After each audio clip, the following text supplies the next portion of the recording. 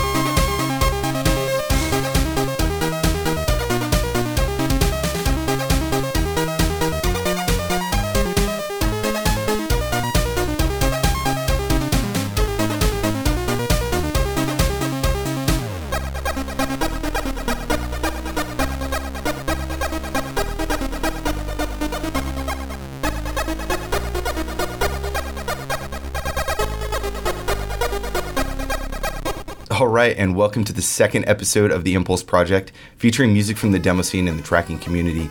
I'm Brian, and today hosting the show alongside me is Ed. Hi guys, I'm Ed from Pixel Tunes Radio, and Brian, I'm really glad to be here today. Yeah, we've been kind of playing like tag back and forth and talking about doing this show and this podcast together, and it's something that, you know, I'm very passionate about this kind of music, and you know, we started trading music back and forth over the last month or two, and it's just kind of getting out of control because, you know, every other day I'm getting a text from me, it's like, oh, you got to check this out, and it's been a lot of fun, so I'm really glad that you're joining in today, dude. Yeah, I haven't had too much experience with a lot of this music, but, you know, I was kind of into it back in the day. Like, I knew what the Amiga was, and I kind of knew, I knew what demo scene stuff was, but mainly I was, into, the SNES demo scene stuff, because I had an old SNES copier back in the day, so I was kind of, familiar with the concept of people making homebrew music for computers and consoles, but I had no idea that the demo scene was this big, so I'm swimming my way through a treasure trove, and I hope I picked a couple of good ones today. Well, no, the stuff you picked is excellent, and, it's funny because even for me, I've been kind of growing with this for years, but there's just so much, you can't keep up with it. And doing a show like this is fun because we can kind of unearth some of these little hidden tunes that, a lot of people may not have heard, or something that, just all of a sudden catches your ear. It's going to be a lot of fun, I think. The track that brought us in was called Toilet Story 4. That's an awesome title, and it's a cool track. It's really bouncy. It gave me kind of like a Euro techno vibe. It was super duper bouncy.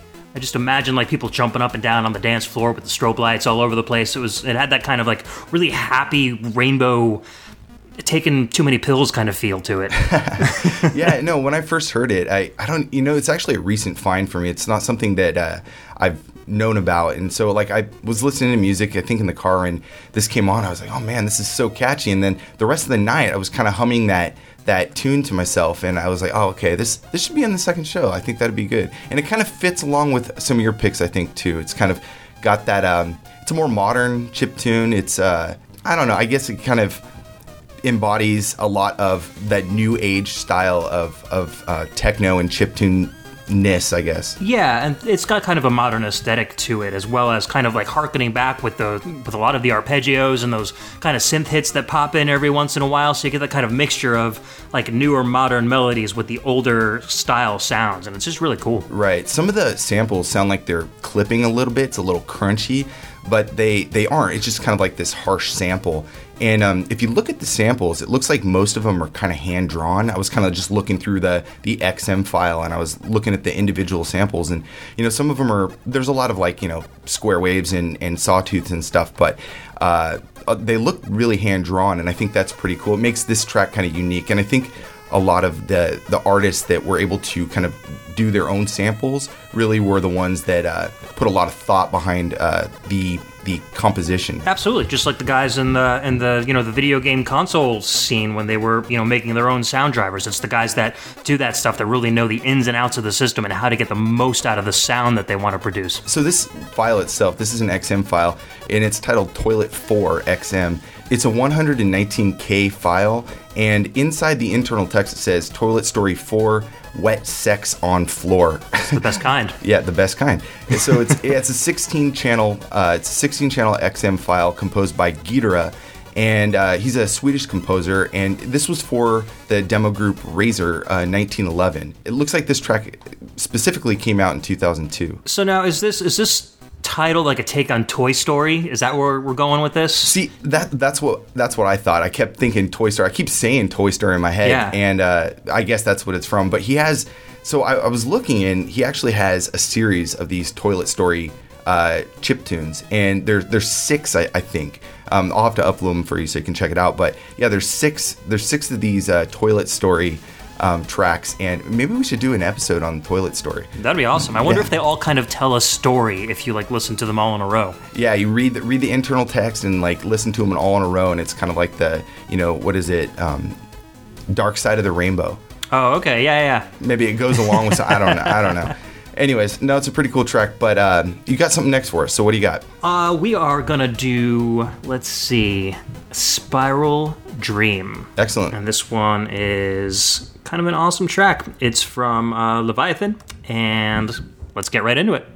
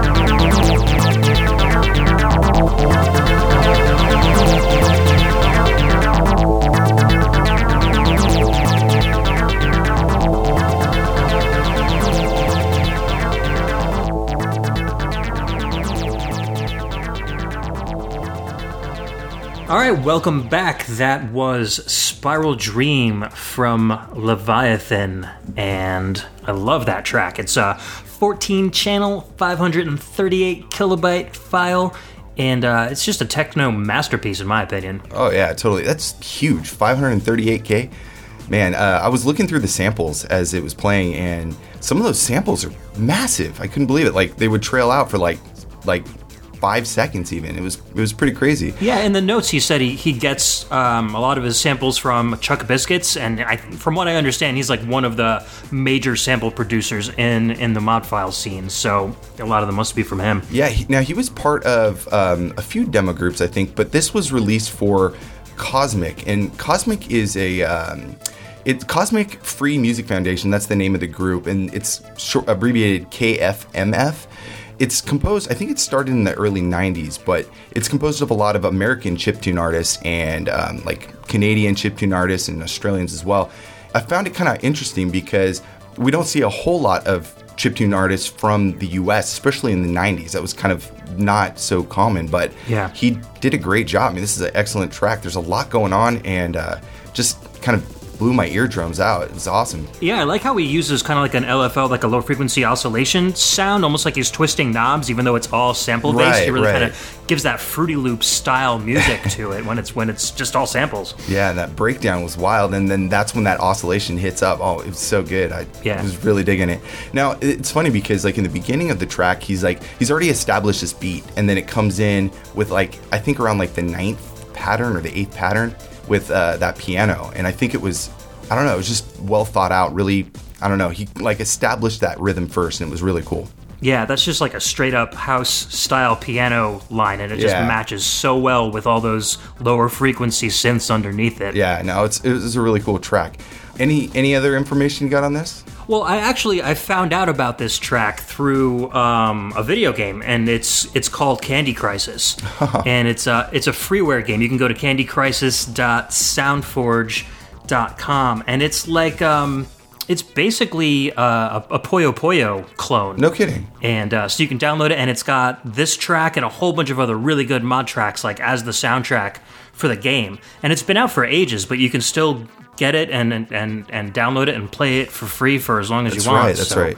It's really, really cool. I remember you telling me about that. Like, I still haven't checked it out yet, though. I had to go back and check it out. But no, it's a really cool track, and it's kind of like I had never heard of this, and so that's definitely cool to bring new stuff to the table. In fact, all the music I think today is relatively new stuff that I haven't heard before. So it's going to be a lot of fun. We're going to hear a lot of cool stuff. We got a few tracks left too.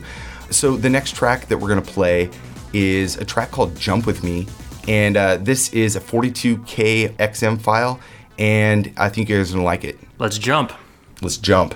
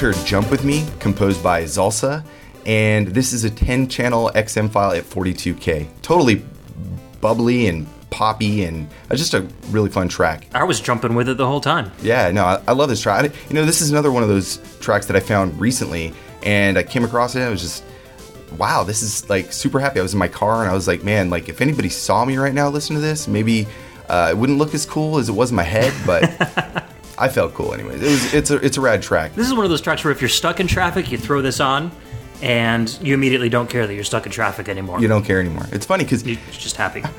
all the melody in this track, it takes place like in channels 3, 4, and 5, and channel 6 has like the kick drum and the snare, but everything else in this track, all the other channels, are just like really small touches and accents that he's throwing in there. And I thought it was a great track, and all the parts just come together so nice. It's a lot of fun. That's cool. It's almost like he does like a skeletal outline and then just kind of like finishes off the finesse parts with separate tracks. That's cool. Yeah, there's even one channel that's like really, really soft, and it's just like an echo that pans all the way to the right speaker. And it's not something that I really even could make out. And then like I soloed that channel out specifically, and I was like, oh man, that's clever. That's not something that I think a lot of people would even hear, but it's the mark of a true professional. Yeah, and other kind of little interesting tidbit is that when I was watching it through the tracker, it's funny because like every other tick, the song speed changes. So it starts at speed 5 and then it goes to 6 and 5 and 6 and 5 and 6 all the way through the whole song.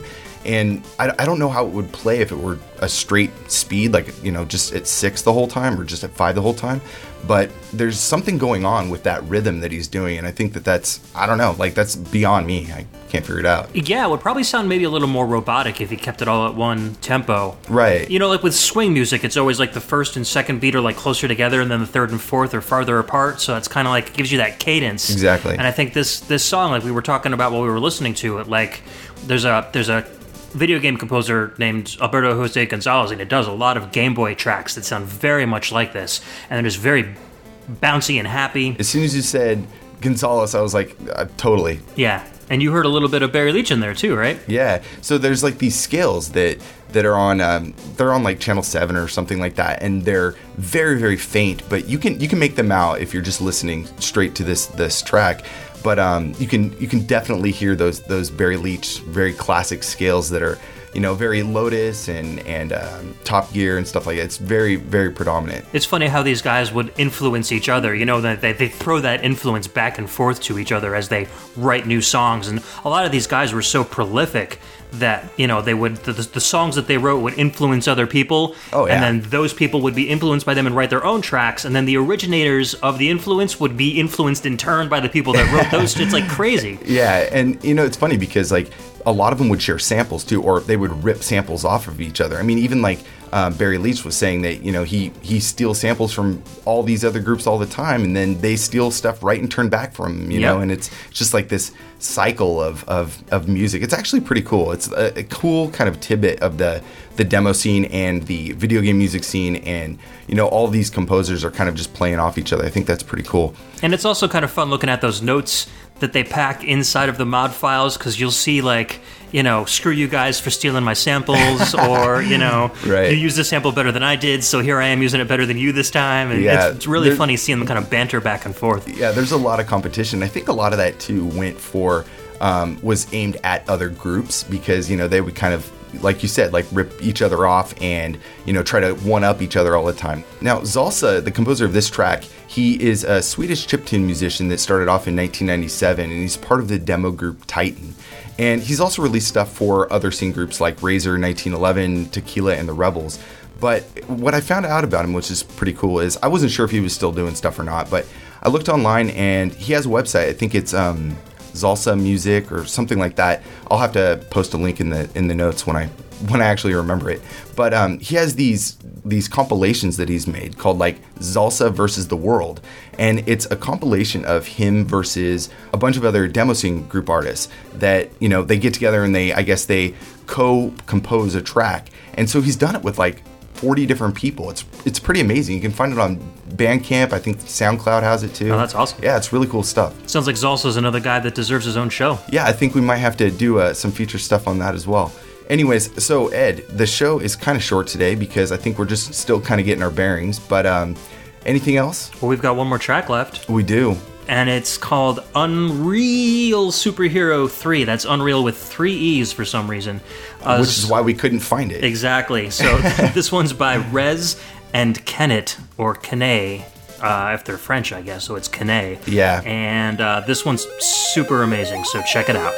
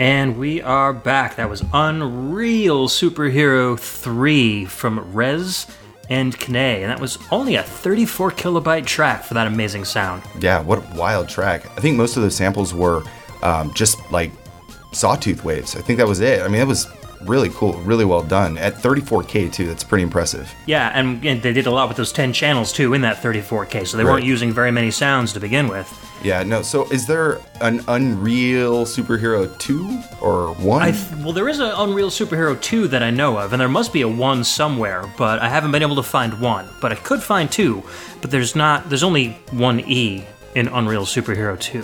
Yeah, so this is a pretty cool track because this is something that you actually sent me as a MP3. You're like, oh man, I found this really cool like keygen.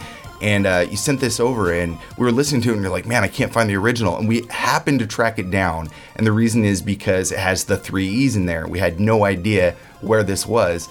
And I'm glad we did because, man, it sounds so good. It's so clean. So there's a little bit of a Easter egg in this track. You know the movie The Good, the Bad, and the Ugly? Right. It was composed by Ennio Morricone, and he did a lot of the spaghetti westerns. Right. And there's a track on that soundtrack called The Ecstasy of Gold, and so that main melody, it's like much, much, much slower and like kind of whistled and very smooth, but this track kind of takes that melody and turns it into a chiptune track. Like if you listen to The Ecstasy of Gold without knowing that they were based off each other, you wouldn't really probably understand or like get the similarity between the two. Right. But if somebody told you like the two tracks were similar to each other, you'd be like, oh yeah, I totally hear it now. So you got to go back and listen to that I'm track. Gonna have to go listen. You're gonna have to send that to me later. That sounds pretty cool. Yeah. You know, and I think that goes for a lot of like chiptune artists too. You hear all this music subconsciously, not even directly trying to rip something off, and you hear it and it kind of sticks in your head. And when you're writing something out, you know, it may just be like, oh, this melody is coming organically to me, but really kind of deep down buried into your brain somewhere, there's that movie soundtrack or, you know, like a video game score. Thing. Yeah. It's a really wild track though. This is 10 channels. Jeez. Yeah. No, I actually discovered this through the keygen. It was a keygen put out by Digital Insanity. And it was like it cracked a whole bunch of like, you know, Sony Vegas and SoundForge products and stuff. And, I only maybe used it once when I was like a teenager or something like that. But I always kept the file because I would just open up the keygen and just listen to the track because it was more useful for that than it was for anything else. Right. Once the applications became obsolete. So yeah. I'm glad we were able to do the research and actually find the real file that song came from. Yeah, that was a lot of fun. You know, it's funny that you say that about keygens because I would download a ton of keygens just to listen to the music and the demos and totally. See everything. And it was for software that was ridiculous, like stuff I would never use. I mean, I'm a 12-year-old and I'm downloading stuff for like banking software. Like I didn't Corel Office or whatever. Yeah, like I didn't really care like what it did. I just wanted to hear the demos, and so it's really cool that it stuck with you. There's a few that we're going to hear, you know, in future episodes that have made the same kind of path for me. So it's definitely cool to be able to go back and listen to that stuff again, especially, you know, there wasn't a lot of applications that were designed to extract the music from these files unless it was just, you know, a file that was sitting along in, you know, a zip folder or something, or a zip file contained. But it's really cool that we can go back and be able to listen to this stuff now. And, you know, online, a lot of people are posting, you know, old keygens and all this stuff, and it's kind of making it a little bit easier to find versus, you know, in the 90s where it was like if you didn't download it right away, you might not find it again. Yeah, and trying to find this track, or at least some information behind this track, I actually ran across a few websites that were just dedicated to posting keygens or the extracted music from keygens, and not a single one had this stupid song in it. It drove me crazy. So do you know anything about this artist? No, he's got quite a few tracks that I could find. There's like 64 tracks on modarchive.org. Yeah. So he's pretty prolific, and it looks like he did a couple of like homebrew game soundtracks, but you know, nothing that I could find any real good details on. So I had never heard this track before, but I have a whole folder, on my hard drive that has, you know, it's all music by Rez, and I just hadn't heard this track. And it's funny because we're sharing this Dropbox folder and we're sharing our mod files, and you're like, dude, you already had that. Or it's like I had no idea. I wasn't gonna assume that it had extra E's in there, and it was. I didn't even know the name of the track, to be honest. So of course, it was kind of cool to look it up. But Rez is a French chiptune composer, and he started in 1993, and he's still active over at Razor 1911. That's pretty cool because, you know, Razor is a group that kind of started around 85 by a few guys in Norway. You mean not 1911? They haven't been around for like 200 years? Well, 1911 is kind of interesting because in hexadecimal, that actually is 777. Ah. So it was kind of a little play on that. They had an older name, but I can't remember it offhand. It was like 20-something. I'm forgetting. But anyways, it was three guys in Norway that started this group, Razor, and they were doing a bunch of stuff with like diskettes and different software like Amiga. This is even MS-DOS.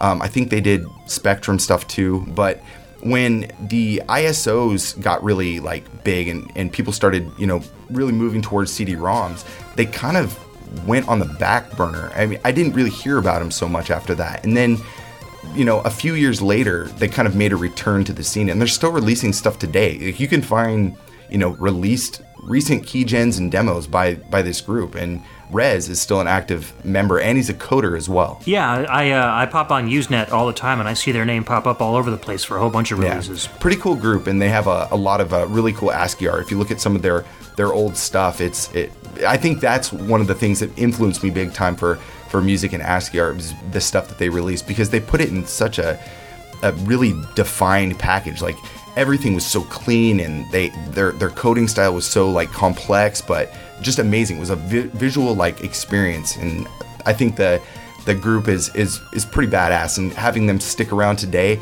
and still be active in the scene is really cool. Yeah, that's totally awesome. Anyways, so that kind of concludes the show. Like, shorter episode again. We're still kind of getting our bearings, so trying to figure out what works. We might have to add more music down the road. I think 4 might not be enough. I'm not going to complain about that. Anyways, if you want to know more about the show, you can find us online at impulseproject.info, and we're on Twitter at ImpulseCast. Ed, you got any plugs? Yeah, well, you can check out my other full-time podcast, Pixel Tunes Radio. We are at www.pixeltunesradio.com. Check out our Facebook group at facebook.com/groups/PixelTunesRadio. Find us on Twitter at Pixel Tunes Radio. Super old classics all the way up to modern day stuff. We play music from them, talk about them. You know, we hang out with composers sometimes. It's a good time. So good times. We do that every other Wednesday. Yeah, it's funny because, you know, we both have video game music podcasts that we do, but me and you actually became really good friends through our shows. And, you know, even though they're completely separate shows, like, you know, we have a high appreciation for each other, and we like a lot of the same stuff. So it's a lot of fun to be able to chat with you about our video game music, and now we're kind of really dedicated to this new project. It's a lot of fun. Likewise, it's a working relationship based on respect. Oh yeah. Anyways, thank you guys for listening, and look out for the next episode. Hopefully it'll be a little more coherent, and Ed will slap me around a little bit more. Slap. All right, guys. Thank you very much for having me on, Brian. You're going to be on a lot more, so I hope so. Just get used to it.